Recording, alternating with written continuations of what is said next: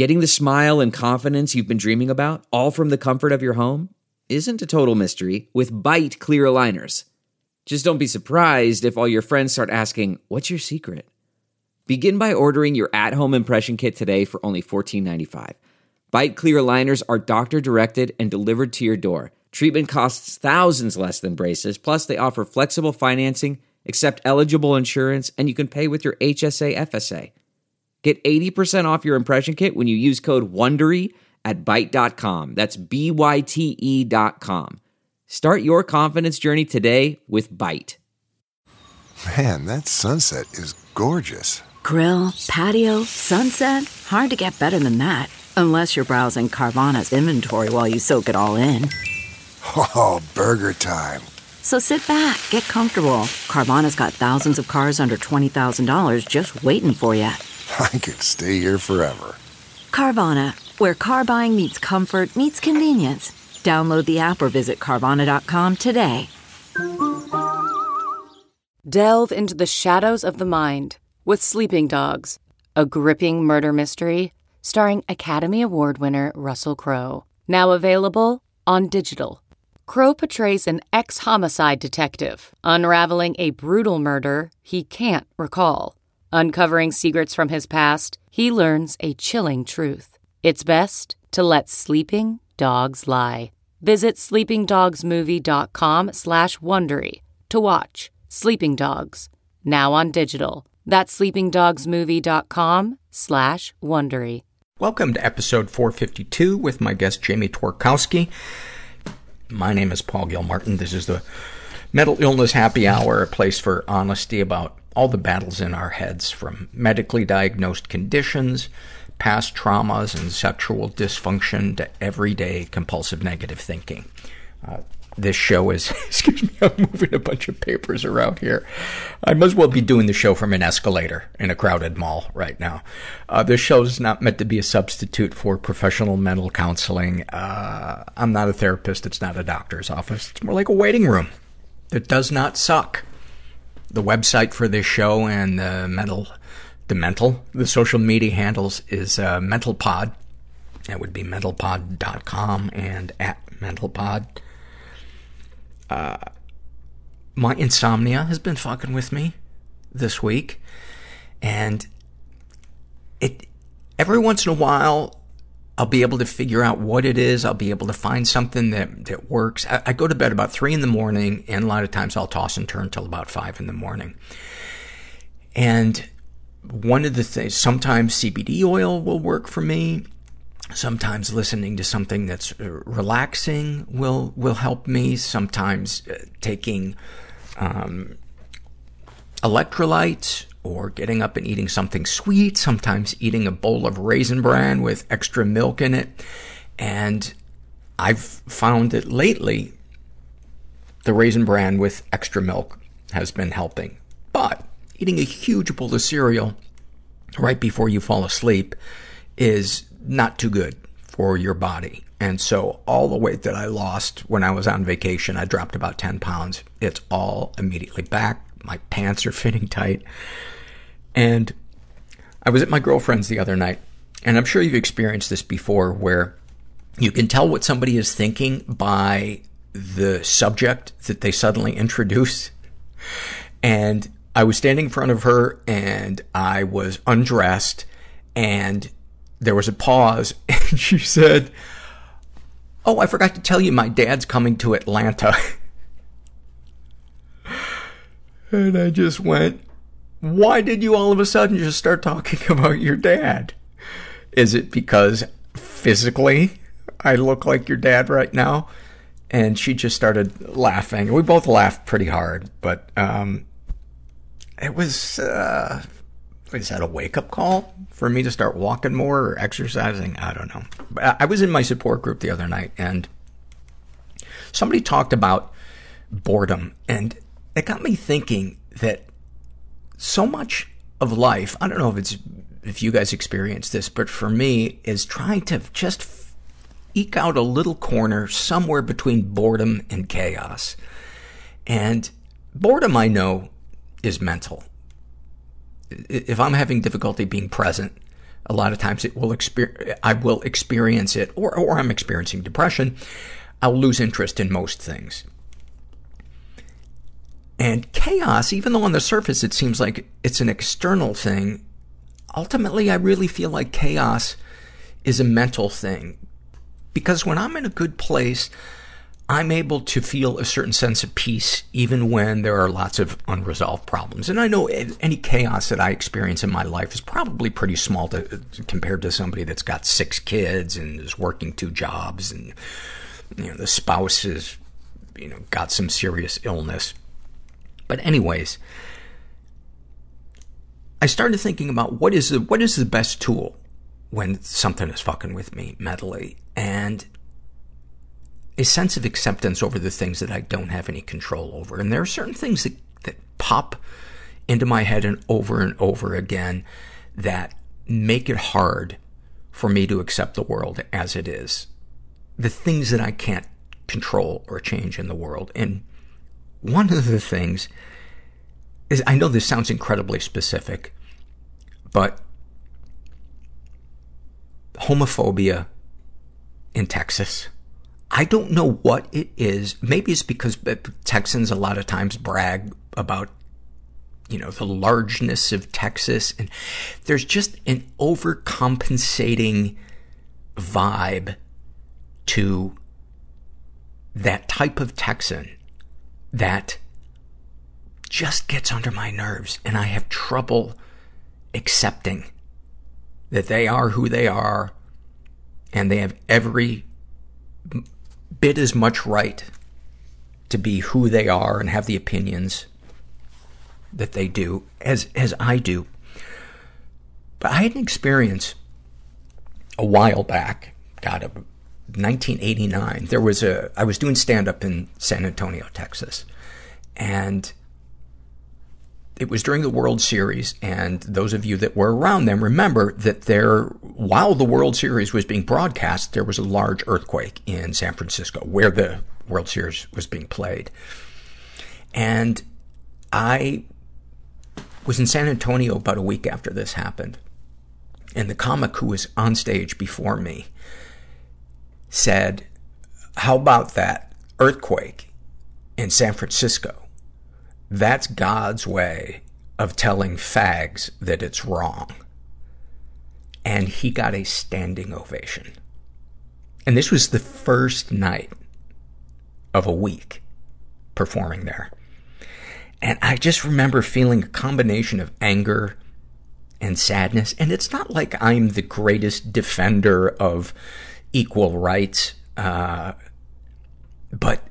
there's something about that just, I don't think it's ever really left me.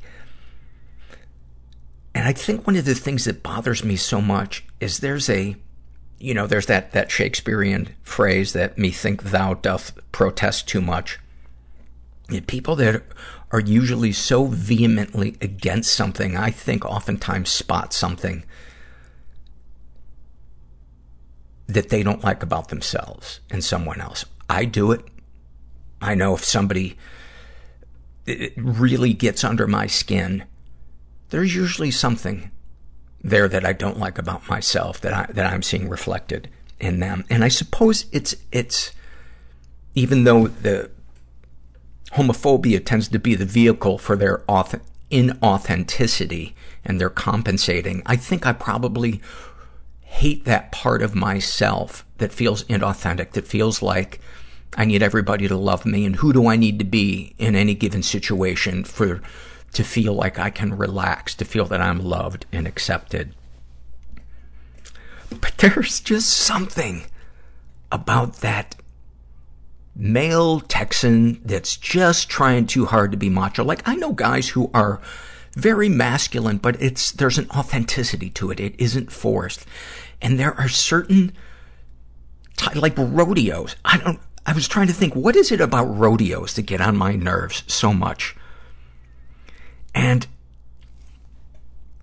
it just feels like, it feels so, like there's this layer of homoeroticism underneath it that that they're trying to compensate for. I mean, if you think about it, you've got a guy wrapping his legs around a 2,000-pound animal whose dick is so big it could be seen from space. And they are risking their lives, seeing how long they can hold on while this thing pounds them in the ass. And yet it is held up as this bastion of masculinity. I don't know. I need to do work on myself. I'm a work in progress. I guess that's what I'm saying. This is an awfulsome moment filled out by a woman who calls herself Dee Dee. And she writes, when I was 16, I signed up for an after-school typing class. One day, as I was headed out the door for class, I grabbed a stack of paper from my parents' printer. At a stoplight, I noticed some writing on the paper. To my horror, it was a scathing letter that my mother wrote to a woman my dad was having an affair with, complete with references to fingernail scratches on my dad's back. I turned the car around and put the paper back where I found it. I didn't tell anyone about the letter for more than a decade. I quit the typing class and still blame that damn letter for my inability to type. Thank you for that. I can't imagine. This is from the What Has Helped You survey, and this is filled out by a woman who calls herself Girl, who really wanted to have a clever nickname for the podcast. Her issues are depression, anxiety, codependency, dealing with relationship-related emotional trauma from toxic men. What has helped you deal with them? Vitamin D, journaling each morning at work, listening to this podcast, and listening to a few other podcasts I enjoy, exercising and getting out of my head, knowing when to put down all of the thoughts and just try to be. I usually accomplish this by watching or listening to something mindless and funny, or talking to a friend. What, if any, things have people said or done that have helped you with your issues? Everyone in my life seems to be great at knowing their yeses and nos, knowing what their boundaries are and how to ensure they stay in place. Hearing people enforce their own boundaries gives me the feeling that one day I might be able to do the same. It's such an important topic, boundaries, man. It is such an important topic, and it's so hard if you're not used to setting boundaries. That discomfort when you tell people no and you're afraid that they're going to freak out or dislike you or whatever. And I've found that the more I'm willing to walk through that fear and be true to myself, the less scary it is to do it the next time. And then this is our last survey before the interview with Jamie. This is an awfulsome moment filled out by a woman who calls herself Linz. And she writes, with today being the anniversary of 9/11, I was reflecting on where I was when the planes hit. I was a junior in high school, and I was at home with my mom getting ready for school and work. We always watched the Today Show, so we saw the TV coverage from the first moment, and we're standing aghast when we watched the second plane hit in real time. The Today Show immediately started replaying the impact of the second plane, but in her shock, my mom thought each replay was a new plane. She was counting and becoming more hysterical with each replay. A third just hit. A fourth, a fifth, 6 planes. She got to 7 before I started laughing and pointed out that it was the same plane. It was an awful event and a surreal day, but I always appreciated the quick moment that she gave us to step back from the intensity. Nobody's cool and everyone's scared, and we're just all in this together. There was no joy. Overeating. Apathy doesn't leave any marks. Numbing out. Physically. I wish that I was a girl. Panic attacks were so violent. Rudderless. They were mistaken for seizures. Shot coke in my neck. The TV was talking to me. Romantically, I am becoming the woman that I feared. He said, there's going to be a second hunger strike. Nothing's real. And I'm going to die. Sometimes I just go, hey, I can't deal. Just beyond broken. I want out. You have to, fantasize about the person I'm with. I'm gonna stab him. Fucking someone else. It's okay to be different. That I don't want to die is a miracle. To be weird. I'm so happy to be here. I'm gonna help you one day. People are gonna love you for that. It takes a lot of work to heal. It's hard being a weird kid. Sometimes you don't realize how fucked up something was until you feel the opposite of it. You will just never see what you're not looking for. I didn't know how to break up with him, so I just transferred schools. I'm here with Jamie Twarkowski, who is the founder of To Write Love on Her Arms, which is just a great nonprofit that spreads awareness and more importantly, connects people who need help but haven't quite found it yet. And you're able to connect them. And one of the things that you support and give money to is intherooms.com, which is such a great thing. For people that can't get to 12-step meetings, it's a way online for them to attend meetings, and they have every 12-step meeting that you could imagine. And for people that live in the boonies, that a lot of times that's the conundrum, is they want to find peer support and be reminded that they're not alone and hear how others are recovering. So, congrats on all the great work you're doing. You guys have won so many awards, like the best nonprofit on Twitter, and all kinds of musicians and bands wearing your t-shirts. Enough about me. Let's start with your story, and then we'll talk about how you got into starting To Write Love on Her Arms.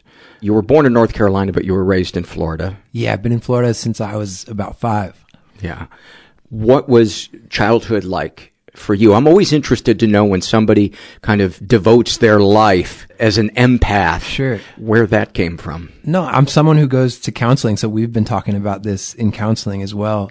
And I had a really good childhood. I to this day have a good relationship with my parents. They're still together.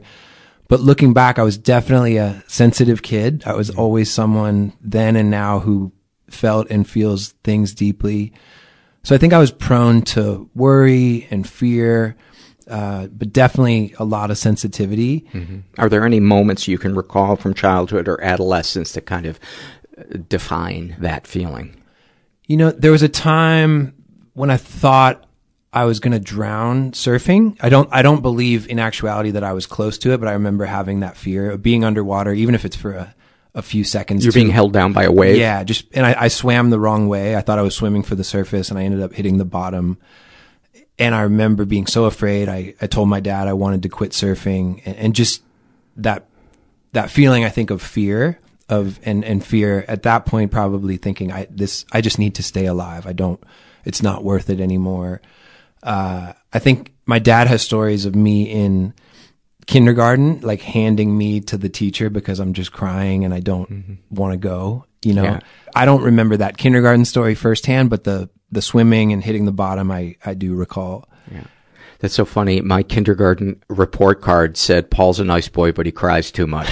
And I remember being handed off and being inconsolable starting kindergarten and so afraid of making mistakes. That's interesting.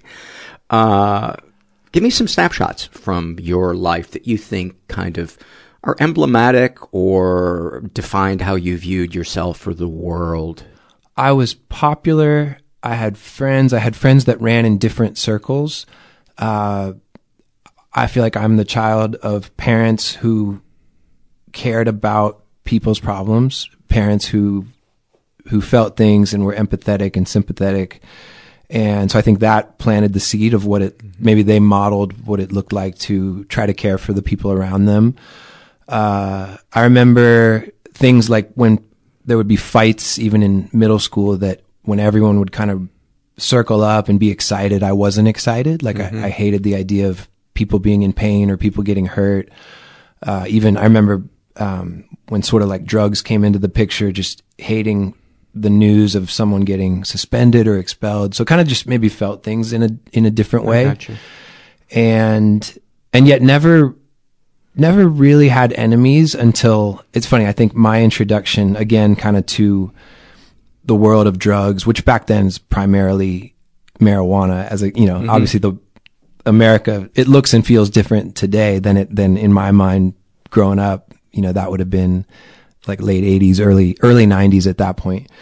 I mean, part of the fun was that you might get caught. It was such a secretive, rebellious thing to do. And I think for me, I had that journey of being an outsider who was afraid of something that was foreign and then experiencing it firsthand and coming to feel different, and then kind of all of it getting out of my system by like 10th grade, so I had this quick journey. But I think just a sensitivity to pain, conflict, consequences, from an early age. But there was certainly a lot to learn because I didn't grow up wanting to start a nonprofit. I didn't grow up with charity heroes or mental health heroes. Really fell into it. And I was fortunate, I think, to be willing to put a hand up and let some people mentor me and let some people teach me the things that I didn't know. And had you had any counseling up to that point? No. So it was interesting. I think my introduction to mental health, to depression, was my first real adult girlfriend. And I think I would have been 22 at the time, and she struggled with depression, and I totally didn't get it. I had good intentions, and I grew up a Christian, and I remember thinking, if we can just talk about it and pray about it, I can offer you that, and that will help. And looking back, probably did more harm than good because I didn't know the first thing about what this person who I did care deeply for. I didn't know what she was dealing with, and I really didn't know how to help her. And so looking back, I made a lot of mistakes. We don't communicate anymore, and I always think if she knew what I was doing now, it must be, a very interesting perspective for her, because I just totally fumbled in terms of being introduced to this subject. And at this point, it's like 17 years ago, which is wild. Yeah. But, I think things started to fall apart, but I do think that played a part, was that she was struggling and I didn't know how to help, and my help actually wasn't very helpful. That's a really common one in the religious communities. I'm somebody who prays. I'm somebody who believes in a higher power, yet I also know that, if I had diabetes, I couldn't pray and create insulin. For sure. Yeah. So how did To Write Love on Her Arms come about? So I was 26. It was 2006, and I was introduced to a girl named Renee, who very quickly became a friend. I met her through a mutual friend who was in recovery. He has since passed away, but just one of my all-time favorite people. And he had become sort of a big brother to Renee, my buddy David. And I was actually renting a room from David in Orlando at the time. And she was denied entry into a local treatment center in Orlando. And she spent the next 5 days living in our living room. And it wasn't her first time getting help or on the brink of getting help, but the first time in a while. And we just had to keep her safe for that 5 days. And then she would be admitted into this treatment center. And so. And what were her issues? Depression, addiction. Part of why she was denied entry was a fresh self-inflicted wound on her arm. So the night I met her, after I met her, she wrote the word fuck up across her forearm with a razor blade. And it was because of the drugs in her system and that self-inflicted wound, this particular facility denied her entry. Why would they deny somebody entry? I can understand maybe actually, I can't even understand the intoxication thing, but oh, sure. I can't understand. That would seem to me that you would rush that person. Oh, totally. To so this particular place, I think, didn't offer didn't offer an element of detox, and they labeled her too high risk. I think at this point it doesn't even exist anymore, this place. I see. So they thought they weren't qualified. It's not that. Yeah. I guess that kind of makes sense because they didn't want to do her a disservice. And I think the idea that it could be harmful or dangerous or triggering for the other women that were there. And I wasn't in on any of those conversations, but that's kind of how I remember it secondhand. And I think it's important to point out that wouldn't usually be the case. But it's certainly, I get your reaction a lot where people go, what? That's ridiculous. Yeah. They actually made a film about how this whole thing got started. And that's one of the moments in the film of just pointing out the absurdity of, if you can't get help at a treatment center, where can you, right. At least hold the person. Sure. Provide something until you can connect them. But I think the silver lining for us was it set the stage for this 5 days that we got to spend together, that I had the privilege of living and then writing about. Just briefly, it's like a 2.5 page story that I called To Write Love on Her Arms. And that was really what went back to what she had marked on her arm. And I think ultimately the idea that if that was about identity, I had this hope and goal that she could believe better for herself, that she could believe that she wasn't a fuck up, a failure, that life could look different, that healing and sobriety could be possible for her, and that it was possible to change. And so I think that's what was wrapped up in this unusual title. And then soon after that, had the idea to print and sell some t-shirts as a way to raise money just to help pay for her treatment. And all of this was 2006, and it happened on MySpace. Mm-hmm. So MySpace was kind of home base for the story. In 2006, MySpace was really the beginning of social media becoming normal, becoming part of, just everyday culture, mainstream. People giggle, rightfully so, that MySpace, came and went. But looking back, that was sort of the beginning of it just being part of everyday life for so many people. And so give me some moments you can remember of her staying with you guys, and if there was any sense of connection or community, and how she reacted to that, or how you felt. So I think for me, I had never had conversations like we were having. I'd never had this sort of experience. And so there was a lot of, I think, listening and learning. David was certainly our leader. People try to paint me as kind of the hero or the leader because of how things have gone. But really, I was more like a fly on the wall who hopefully was trying to be compassionate. But David was our leader because he knew recovery, because it was personal for him. So a lot of it was just keeping her safe, keeping her smiling and laughing. We did a couple fun things. We went to a couple concerts, took her to a basketball game. So we knew that this was a hard moment, and that she was on the brink of, or she was not only in a hard moment, but that stepping into treatment would be hard as well. And I think we tried to make it as enjoyable as possible. We tried to make sure she felt loved and supported. And we had a deal, her and I, that for every day she would stay sober, I would smoke a cigarette. I didn't smoke. And so it was this ridiculous thing where I'm on the back porch coughing, but she's getting a kick out of it. And it's one more day that she's sober. The last night we spent all together, she gave me her razor blade that she had kept with her. And she felt like that would be her hardest night. And so she wanted me to have that. And I wrote about that in the story, but that was, something I'll never forget. That was really meaningful. But a lot of it wasn't epic. It wasn't brilliant. It was just a few of us in a living room trying to care for this person. I mean, isn't that what recovery is? It's not necessarily like in the movies. There can be moments like that, but a lot of times it's just listening. Sure. Hugs. Yeah. Coffee. Yep.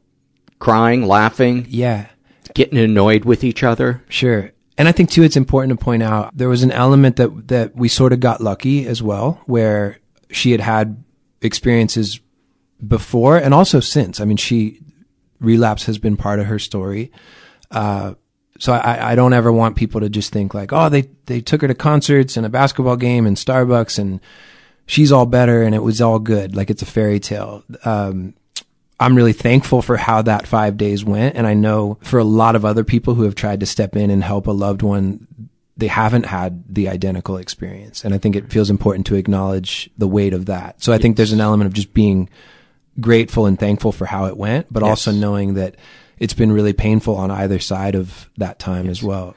And to understand that when it comes to somebody's addiction or mental illness, no one human being has the power to save, cure, whatever that person. We can comfort, we can guide, we can suggest, but ultimately it's out of our hands. And that's, I'm sure as you know, the heart of codependence. And a lot of times the person who is so focused on the addict has their own issues, and it can almost become, that person's well-being can almost become a drug for that person. Have you ever found yourself getting into a situation where you are ignoring what's going on in your personal life because you're so about, I've got to ease everybody's pain and I'm not doing enough, et cetera, et cetera? Yeah, definitely. And I think whether it's kind of the collective weight of I have to serve this community, or even the individual weight of, even right now I relate to that in terms of, having a friend or a loved one that you're deeply concerned about and feeling like you can take that on and kind of lose yourself in it. So I totally can. I think over, we're about 13 years in. And so I think I've had to learn, boundaries and what does it look like for me, not to just encourage the whole world to be healthy, but to practice being healthy in the midst of that. And I have a counselor buddy who just talks about sort of we kind of put people in two camps, and there's the person who needs help and there's the person who wants to help. And everyone would agree the person who needs help, they need that professional help, but we can forget that the person trying to help needs and deserves a support system as well. Yeah. Any moments where you were faced with that issue and you had to set a boundary? What did that look like? Or you had to practice self-care, maybe pull away, recharge your battery? Yeah. I think a couple of things come to mind. Sort of big picture, there have been times where I was struggling to the point where our team sat me down. I think actually I had some travel coming up for speaking events, and our team said, "Hey, we don't think you should go. Like, we think you really need to focus on your own healing. You got to take care of you right now."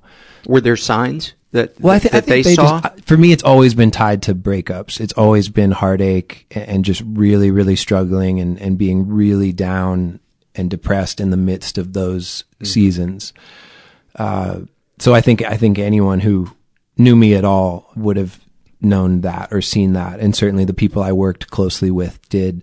And that's happened almost 2 years ago now. Our leadership sat me down, and this was more big picture. Hey, you seem uninspired. You seem down. What do you want? What do you want your life to look like? What do you want your role to look like? But I think circling back to your original question, some of it is I think early on I thought I needed to be sort of I don't know about, not the hero maybe, but just I needed to be available for people at all hours, almost like people wanted me to be like a helpline or a hotline. And it feels so much healthier today where I'm just a part of our team, and our team is connected to other, we point to Crisis Text Line a ton, a network of 3,000 primarily volunteer crisis counselors. So I think we're constantly pointing away from me and away from our team to these resources that exist on bigger scales and also in local communities, but just realizing that it's not all about me responding to every tweet or comment or direct message. It's not all about me being the one that people need to share their story with, but the hope is that people would connect with a community, with friends, with a support system, and ultimately with professional help in the places that they live. Or as you have pointed out, I was listening on the way here, or online as well. But I think just learning, man, I'm not a realistic or reasonable or sustainable solution. So this thing has to be bigger and healthier than me, and even than our team as well.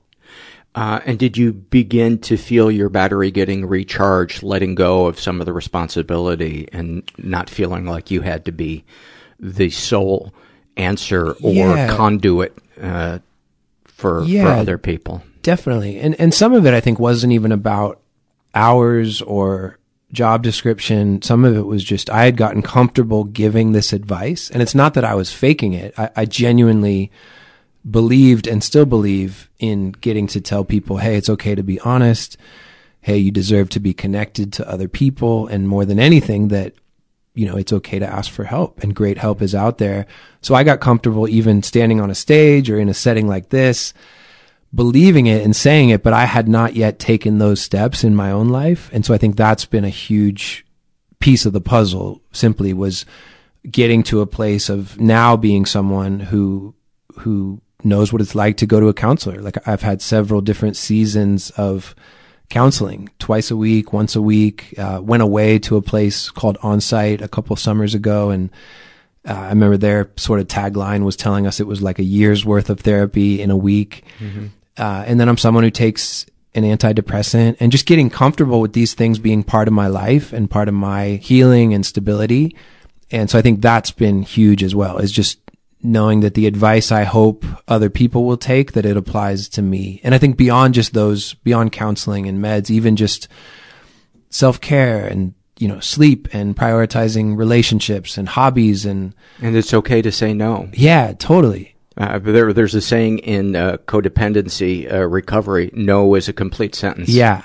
You don't have to explain why. For sure. Oh, I mean, even like this trip, like I flew from Florida to do this with you, and I got in yesterday, and we work with this publicity group that's great, and they wanted to keep me really busy, and they were going to have me do something last night, and I knew I wanted to spend time with a friend that's been going through a hard time, and I didn't want to be doing this thing in Hollywood at 10 o'clock last night. And so I was just able to say, hey, I don't think can I say no to that, because I want to spend that time elsewhere. And even part of it just, hey, so I can go to sleep and be ready for the next day. Yeah. And maybe years ago, I wouldn't have been comfortable saying no. I have been going through the same thing, and I recently cleared my recording schedule because I could feel myself starting to pull away. And I didn't realize that you were flying in specifically.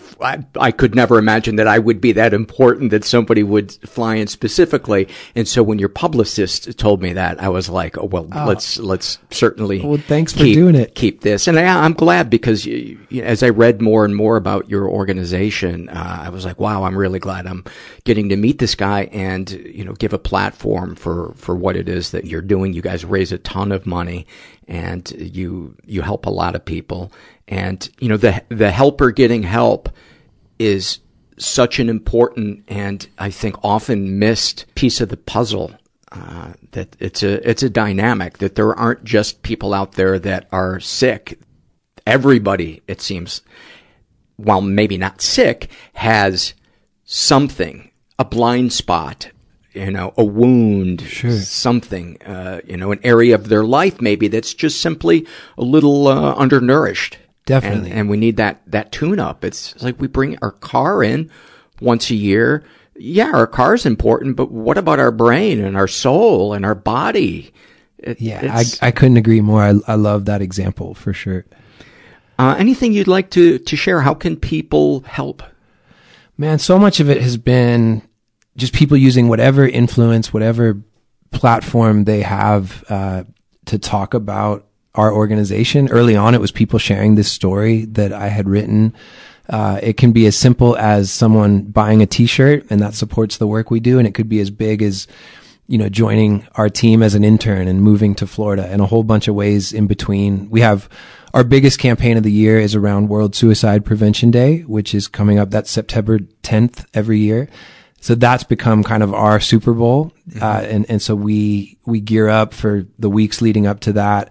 And there's always a fundraising piece, but just a lot of different ways. And I think the hope is, as we have these campaigns and moments throughout the year, it's not just a way to highlight what we're doing, but hopefully a way for people to be vulnerable and to jump into this conversation, and also to tell part of their own story. So I think what we love so often is just getting to be sort of a vessel where people can have these vulnerable conversations and can talk about things that maybe they wouldn't normally be talking about. Even in kind of an accidental part of our story has been someone just asking, hey, what does your shirt mean? What, even today, what are those words on your t-shirt or your sweatshirt? And I love that out of that, they don't get to just talk about us, but they get to talk about why this stuff is personal for them. If you come to our website, which is twloha.com, there's a whole bunch of ways to get involved. Obviously, there's a financial aspect of supporting what we do. We love to create opportunities for people to have these conversations, whether it's in key moments throughout the year or just every day through the blogs that we post, tweets, things on social media, articles, information. I think you and I share the same heart or mind in just wanting to normalize this conversation. And you compared it to maintaining a car, or I'll sometimes talk about if someone broke their arm, there's no question of what to do next. And there's certainly no shame. No one would think about faking it. And I think we just dream of a world where we approach mental health the same way, where it's just part of being alive. It's part of being human. You don't have to hide it, fake it. It's okay to talk about it. There's no asterisk. Certainly in terms of mental health care and insurance, there's a long way to go. But we would love to invite people to the website to learn more about what we're doing. Awesome. Would it be possible to end with you reading the piece you wrote? Yeah, let me just grab it. Yeah, man. Let me just find this. Your dog's so good. Yeah, she's awesome. And Jamie's just adopted a dog 2 months ago, and its name is Gracie. Yeah, so we bonded over that. Yeah. So I wrote this the night that we all found out about the death of Robin Williams. And I knew right away I wanted to write something on on behalf of the organization, and I never met him. I didn't know him, and so I wasn't going to write about his life. I certainly wasn't going to speculate or write about his death, but I think I wanted to write something for people who could relate to that struggle, and even to the point of getting to a place of wondering if they could live another day. And so this was what I wrote that night, and I called it There Is Still Some Time. If you feel too much, there's still a place for you here. If you feel too much, don't go. If this world is too painful, stop and rest. It's okay to stop and rest. If you need a break, it's okay to say you need a break. This life, it's not a contest, not a race, not a performance, not a thing that you win. It's okay to slow down. You are here for more than grades, more than a job, more than a promotion, more than keeping up, more than getting by. This life is not about status or opinion or appearance. You don't have to fake it. You do not have to fake it. Other people feel this way too. If your heart is broken, it's okay to say your heart is broken. If you feel stuck, it's okay to say you feel stuck. If you can't let go, it's okay to say you can't let go. You are not alone in these places. Other people feel how you feel. You are more than just your pain. You are more than wounds, more than drugs, more than death and silence. There is still some time to be surprised. There is still some time to ask for help. There is still some time to start again. And there is still some time for love to find you. It's not too late. You're not alone. It's okay. Whatever you need and however long it takes, it's okay. It's okay. If you feel too much, there's still a place for you here. If you feel too much, don't go. There is still some time. That was awful. Dude, that was beautiful. Beautiful. Thank you. Jamie, thank you so much for coming and sharing your story and all the work that you do. And we'll put the links to all your stuff. Love it. Thank you so much for having me. Many, many thanks to Jamie, and we'll put all the information to connect to him on our website under the show notes for this episode. This episode is sponsored by When Breath Becomes Air. When Breath Becomes Air by Paul Kalanithi is the exquisitely observed memoir of an idealistic young neurosurgeon attempting to answer the question, what makes a life worth living, as he deals with his own terminal cancer diagnosis. It's a stunning reminder to live while we are alive. A must-read for anyone in medicine from a doctor-turned-patient. For healthcare workers, expand your view on patient care and the fragile beauty of our mortal lives through Kalanithi's unforgettable words. Some of the questions Kalanithi wrestles with in this book include, what makes life worth living in the face of death? What do you do when the future flattens out into a perpetual present? When the future is no longer a ladder towards your goals in life? What does it mean to have a child, to nurture a new life as another fades away? When Breath Becomes Air is a #1 New York Times bestseller, Pulitzer Prize finalist, and named one of the best books of the year by the New York Times Book Review, People, NPR, The Washington Post, Slate, and more. When Breath Becomes Air is available wherever books are sold. Learn more at prh.com/breath.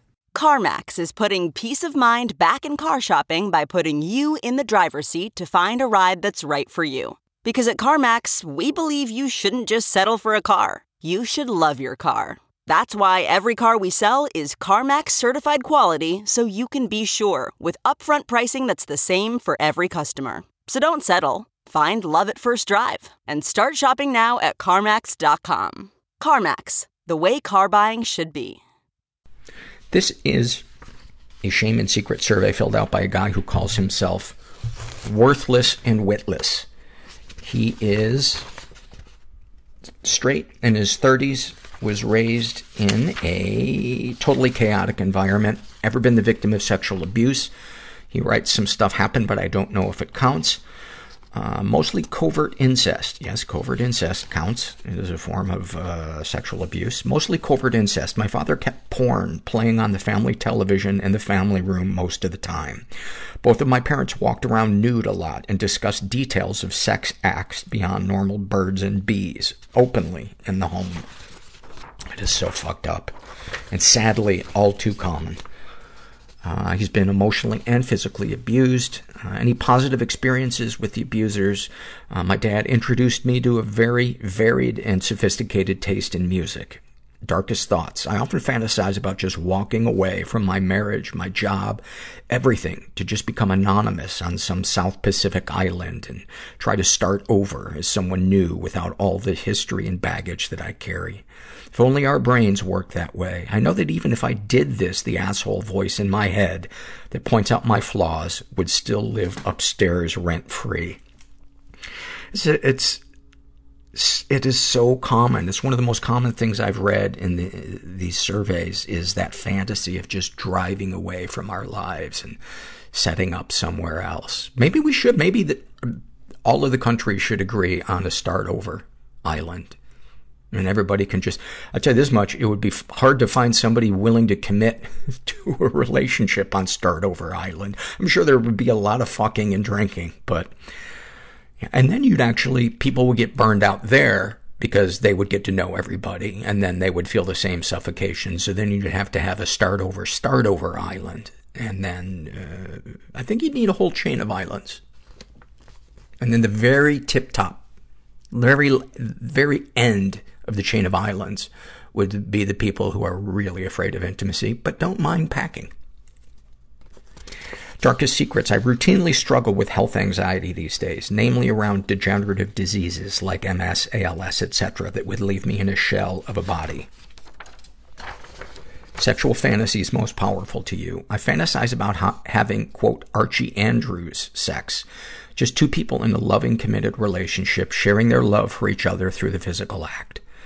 What, if anything, would you like to say to someone you haven't been able to? I hate the word fucking. It takes me right back to my family room as a child with the dead eyes, emotionless sex on the TV all the time. That's the only way my brain really understands of relating to sex, and I absolutely hate it. What, if anything, do you wish for? I wish I could have a relationship where my value as a human being was recognized and cherished by my partner. Someone who would smile lovingly as I talk without interrupting me. Someone who would strive to empathize with my past without making me feel stupid or petty for being depressed and anxious over what it has done to me. Have you shared these things with others? Yes, I've been married 12 years. Over those years, I have communicated them to my wife only to be told that I was being, quote, dramatic or over-exaggerating or looking for attention. We're currently in couples therapy and things aren't going much better, so I guess I'd say it's not gone well. Well, the good news is that you're moving forward and you're finding out the truths of whether or not intimacy is possible in this marriage that you have. But then, at a certain point, the responsibility is going to be on you to decide whether or not you want to live without intimacy, because you can't change your partner. I mean, you can certainly go to therapy and hope that a light bulb goes off in their head and that they're willing to change, and same with you. But if you're not willing to walk away from a relationship, it's insanity to stay in that relationship and resent that other person for not changing. It's like putting ourselves in a prison of our own making and then, being pissed off that we think we're locked in there. How do you feel after writing these things down? I don't really know how writing this down makes me feel. I've had to compartmentalize so much over the many years and been told that the effect on me had no merit or that I was over-dramatizing, that I've essentially dissociated myself from my own experience and reality. Dude, the things that you have described are so damaging. What you experienced in childhood is profoundly wounding. Who wouldn't feel invisible? Your parents were sick, selfish people who put their needs ahead of yours. And that affects how we feel about ourselves, the partner we choose, the boundaries we set, everything. Continuing. I've essentially dissociated myself from my own experience and reality. That's a long way of saying that I hope that eventually I'll be able to process the simple act of sharing these things, but I don't know if I really will. I think the key for you is going to be finding people that are receptive and empathetic. And it sounds like that might not be with your wife. Who knows? Maybe it will be. Maybe she'll change. But you don't need to wait for her to change to start finding your emotional family, people who get you. Is there anything you'd like to share with someone who shares your thoughts or experiences? If you're another person with a similar experience, all I would say is that your experience matters. You matter. It's all real to you, and if anyone tells you that you or your experience don't matter, fuck them. Also, I'll say something that I probably need to hear myself. If the person making you feel small is someone close to you, like a parent, sibling, or spouse, expunge them from your life. I know it feels hard in these situations because of the intimate connections, but you have to take care of yourself. Why waste another day or your personal hell? Or does that mean on your personal hell? Yeah. Amen. Thank you for that. This is an awfulsome moment filled out by a woman who calls herself Sarah. There's a million Sarahs. I'm not worried. And she writes, one Halloween, I was anywhere from 9 to 11, and my brother, who's 4 years younger, and we were sitting in the living room watching TV. We either had gotten back from trick-or-treating or it was too early to go. I'm not sure which, but we were content with sitting in front of the TV. My parents start fighting and then start screaming at each other, and we just go on watching TV. Just another day. At some point, the yelling stops. And sometime later, both of my parents come into the living room, not angry at each other or at us, and go, hey, what's up? Getting our attention. We look and probably replied, not much, a little confused to see their confused look. My dad goes, did you notice we were gone for like an hour? My brother says, nope. My mom goes into the kitchen, which overlooks the living room, and picks up something and goes, did you even see this? And they both burst out laughing, like really laughing. So we're both intrigued at this point and asking what was going on. My parents had planned a prank, and the fight that we heard and ignored was my parents pretending to be arguing with one another and my dad cutting off my mom's finger. They had fake blood, a real chef's knife covered in blood, a fake finger with my mom's wedding ring on it, and apparently they left in the car for an hour to let us be in complete panic. We also found it pretty hysterical. Holy fuck. And she has a second moment. She befriended somebody and was very nervous about bringing them home to potentially see what her family was like. And she was in 7th grade and got off the bus with her friend, and I'll pick it up there. Walking towards my house after getting off the bus was the most anxious walk I have ever had. I'd known her for over a year, and still I was so nervous about what might happen when we get to my house. She notices that I'm nervous, but doesn't say anything directly, pointing it out, which is unlike her personality. She must have known I needed it to not be noticed. I take a deep breath in at my front door and swing it open. Oh my God. I walk down the long, straight hall, past the family room, and now standing in the kitchen, pulling a huge knife out of the wall.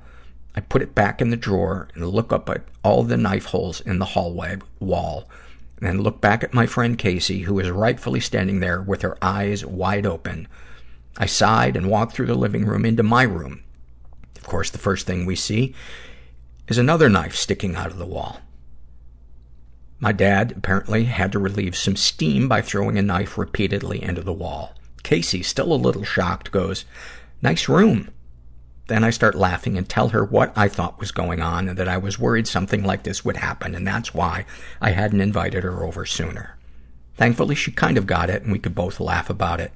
She came over many more times after that and even made me brave enough to invite a few others over a few times. Wow. Wow. Thank you for that. This is from the What Has Helped You survey filled out by a girl. She's 16, calls herself a maniac, and her issues She writes, I've been in therapy for a total of 6 years, starting at age 10, but didn't take medication until this month. Her issues are anxiety, panic disorder, depression, ADHD, and bipolar disorder too, with paranoia and psychosis. And what has helped you deal with them? Medication. I've been in therapy for a total of 6 years, starting at age 10, but didn't take medication until this month. At first, they put me on Lexapro because they thought I had straight-up depression, but that triggered a manic episode, and I was diagnosed with bipolar disorder after I realized I'd been manic before, but didn't know it was mania. Then they put me on Seroquel for the first time. I think I felt as close to a normal brain, I know there's no such thing, but you get what I mean, as I think I will ever get. For the first time in my whole life, I felt calm, and it was amazing. What, if anything, have people said or done that has helped you? My mom is absolutely amazing and supportive, and best of all, she doesn't suggest things like yoga or going to church and finding God will give me the stability that my brain craves. She just listens and is empathetic. Thank you for that. So awesome to have a parent that can listen and empathize. This is a Shame and Secret survey filled out by a woman who calls herself Scotland99. She is straight, in her 20s, was raised in a slightly dysfunctional environment. Ever been the victim of sexual abuse? Some stuff happened, but I don't know if it counts. When I was around 5 or 6, my friend, who was a year older than me and also female, asked me to enact a sex scene from a movie that she had seen. I didn't fully understand what I was doing, but in the beginning, I didn't hate it. From there, we were very close and met up in all of our free time. We kept on doing stuff. She always made me do stuff to her, but refused to do anything back. For a few years until we weren't in the same class anymore and fell out of touch. Throughout this time, all I remember feeling was overwhelming guilt. I didn't understand exactly what I was doing, but I knew it was a secret and that it was wrong. The village I grew up in was quiet and safe, so I could walk back from her house alone, feeling guilty and dirty, and I would pass the village shop and buy lots of junk food, and I would go home and eat it all. I gained a lot of weight as a young child. I would steal money from my parents to buy food, and comfort ate away the guilt I felt from meeting up with my friend. Over time, the constant guilt has led to depression and depersonalization, but I am too embarrassed to talk to anyone about it or to go to the doctors. I really, really urge you to open up to somebody about that. She's not sure if she's been physically or emotionally abused. I remember when I was very young, around 3 or 4, I stole something from my nursery, got caught, and got in loads of trouble. I remember telling my mom that I hated myself and I wanted to die. I was so guilty and ashamed. She held me and said, "Don't say that. You are not allowed to say that. You can't talk like that." I know she was trying to be soothing, but I think that installed in me from a very young age that I can't talk about my mental health and that I wasn't allowed to think things like that. I don't think this was abuse, but I think there is now a massive barrier between us. We're incredibly open with each other about everything else, and we do talk about other people's mental health. I just feel that my emotional well-being has been neglected. Any positive experiences with people who have abused you? Yes, it was my best friend. We had and continue to have many good experiences. I find it confusing, and so I try not to think about it. Darkest thoughts. I have a sexual desire to be raped/dominated by a man. I am into older men. I get turned on by incest. I think about child porn, but once I snap out of it, I get upset. I could never sexually abuse a child, and I hate myself for thinking about it. I am so embarrassed and ashamed by my own thoughts. Darkest secrets. Sometimes I think back to the times I did stuff with my friend and get off to it. I cry after. I hate to think about my 7-year-old self in that situation. She didn't deserve it. Also, I once stole 20 pounds from a disabled relative when I was around 10 years old. I have never told anyone, and I still feel extremely guilty about it today. Sexual fantasies most powerful to you. rape, incest, although I do not and have never been attracted to anyone in my family. I still enjoy the porn. Also, since the first sexual experience I had was as a child, so elements of that still show up. I hate it. I hate being aroused by things I am so fundamentally against. There's a book by a guy named Jack Moran called The Erotic Mind, and in it, he talks about studies that have been done about people's experiences and the things that turn them on. And one of the things that he discovered and talks about in this book is the very nature of things that we are morally against or that cause us anxiety are the things that add to the erotic nature of our fantasies. And so it's actually quite normal for those things to show up in our fantasies. And what's important is what we do with them. You know, as long as we're not hurting somebody. What, if anything, would you like to say to someone you haven't been able to? I want my friend to know how bad she hurt me. I am not good at talking about my feelings, so I've never been able to bring it up. I also don't know if she remembers or if it was just as traumatic for her. I want my parents to know why I act out. I love them so much, but again, I can't talk about my mental health. I want them to understand what is going on in my head, but I don't even understand it myself.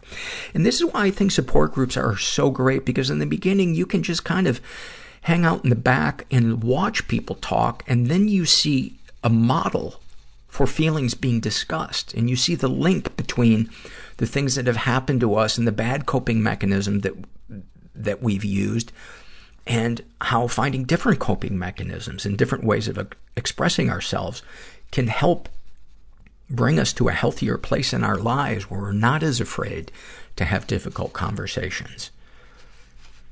You know, expecting somebody to just suddenly be able to talk eloquently about the most confusing, painful thing in their lives is like expecting them to walk out on a Broadway stage without having read a script and all of a sudden know what to say. No, it takes time. It takes being a part of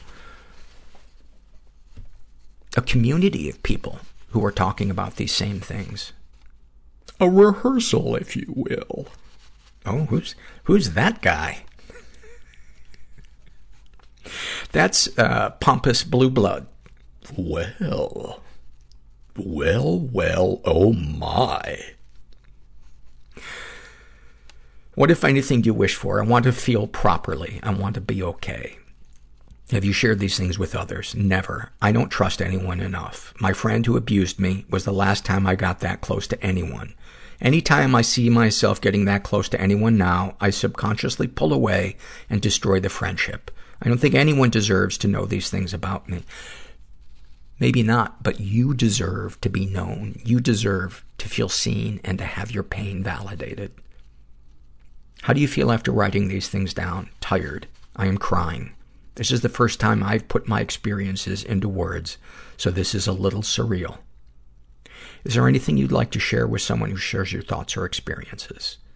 This doesn't need to control you. Thank you so much for that. That was so heartfelt, and I really, really hope you take that leap of faith and start opening up to people that feel safe. This is from the What Has Helped You survey, filled out by a guy who calls himself Massive Jackass. His issues are OCD, anxiety, and fear. What has helped him? Therapy. His dog, friends, family, therapy, music, TV, and friends. What, if anything, have people said or done that has helped you? You're too hard on yourself. You worry too much. Watch out for that car behind you. Never underestimate the power of somebody keeping an eye out for us in traffic. Very rarely discussed. Any comments to make the podcast better? More talk about cashew butter. Cashew butter, they take cashews and they smash it and it turns into butter and it's delicious. I keep bumping into the mic.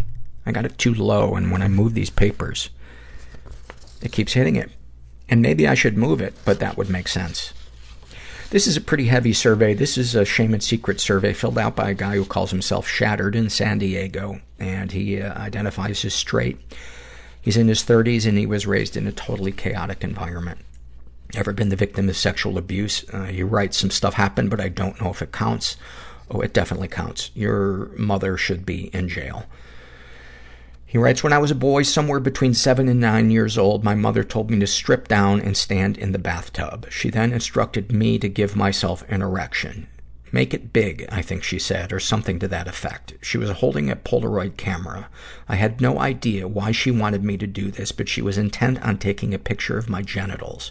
At that point, my, quote, family had been dysfunctional at best, but this behavior from my mother was alarming and completely out of character. I refused to cooperate. I tried to get out of the bathtub. I tried to cover myself, but my mom stopped me. She kept insisting.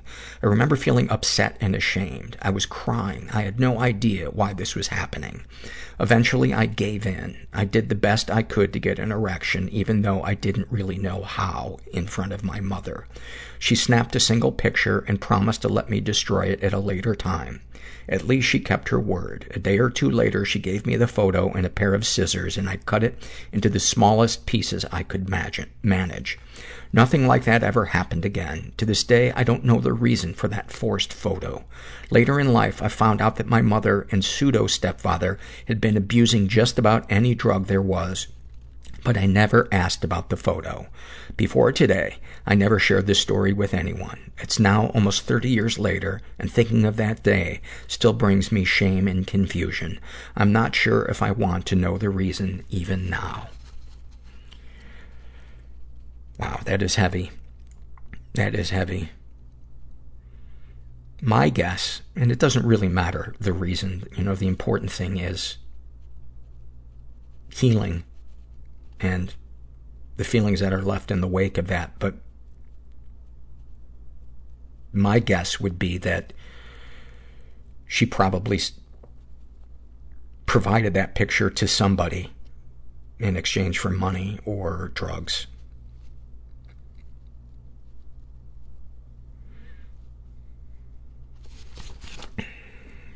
He's also been physically and emotionally abused. There was a guy named Larry that lived with his mom. And he writes, the worst one I can remember was that I was made to stand in the center of our living room on a sheet of paper. I was not allowed to step off the paper. I was to hold my hands with palms facing out, the same pose as one would make if they were being held at gunpoint. I was made to hold pennies between my fingers, and a 4-foot-long, half-inch diameter metal rod was placed between the back of my neck and the insides of my forearms. Wow. I was told that if I tore or stepped off of the paper, or if I dropped the pennies, or if I made any noise at all, I would be beaten with the rod. I don't remember how long I was supposed to have stood there, but eventually my fingers started to go numb and spread apart. I could feel the pennies starting to move. I was terrified. I could hear Larry start to laugh as the pennies fell from my numb hands. I started to run, but there was nowhere to go. He was already running at me with a folded leather belt in his hand. Both your mom and Larry should be in jail.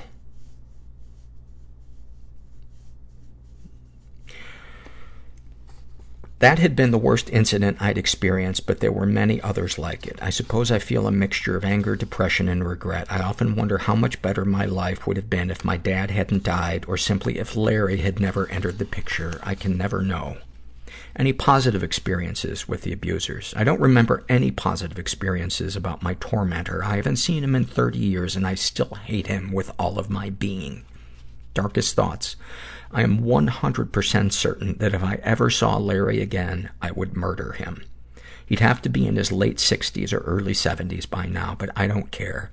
I would kill him in the most painful way I could imagine, and I wouldn't feel anything but justice.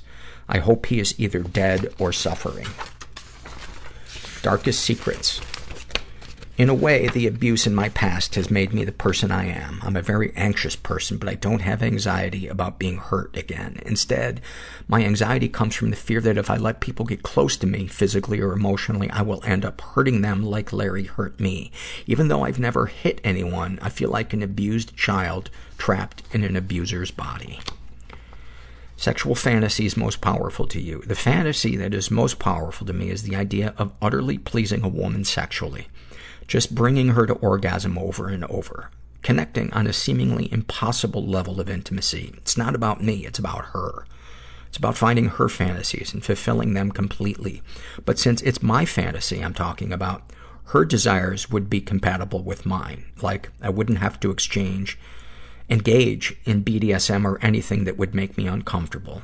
I guess that could be shortened to say, I fantasize about perfect sexual chemistry. I don't feel weird about sharing that idea, probably because this is anonymous. Maybe I feel a little pervy, but it's not that uncomfortable. What, if anything, would you like to say to someone you haven't been able to? There are many times in my life I would have liked to tell a woman I was attracted to her. I've almost never done it because I don't like to be seen as aggressive, creepy, or gross. I don't want to make a woman I admire feel uncomfortable. What, if anything, do you wish for? I wish I could start my life over with the knowledge I have now. Have you shared these things with others? Some of my close friends know some of these stories. Some I only share with a therapist. A couple of them I have never shared with anyone because they feel too deep or dark.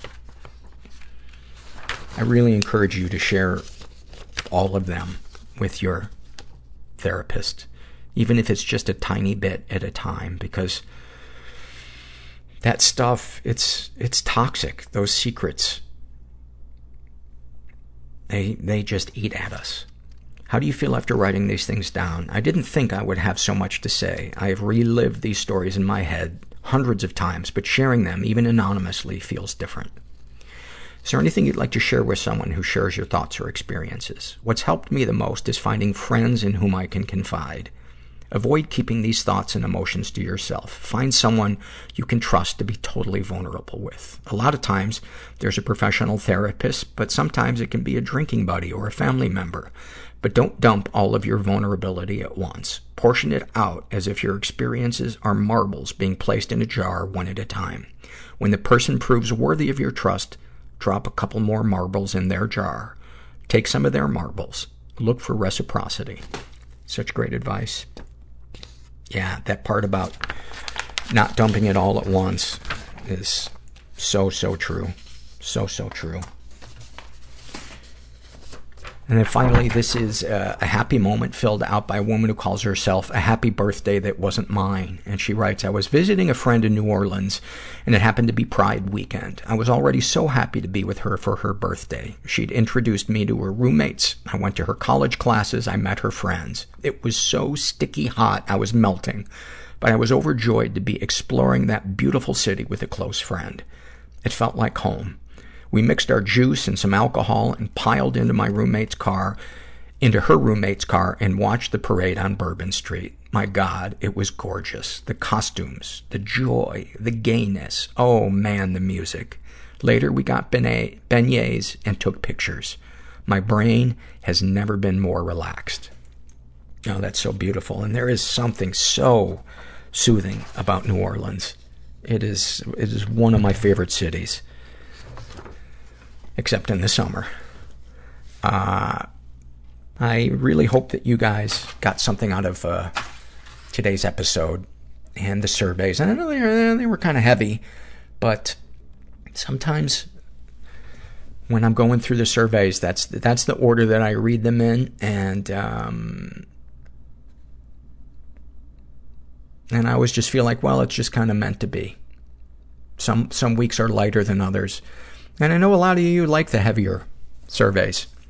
And I guess you can always fast forward if it's too heavy for you. Anyway, that's enough of my apologizing. I'm going to go beat myself up in a different way. Actually, I think I'm going to take Gracie for a little skate. If you're out there and you're struggling, just never forget that you are not alone. Not by any stretch of the imagination. And I encourage you to find your people. And thanks for listening. Everybody I know is bizarrely beautifully Everybody fucked up I know in some is weird way. bizarrely beautifully Everybody fucked up I in some know weird is way. Bizarrely beautifully fucked up in some weird way.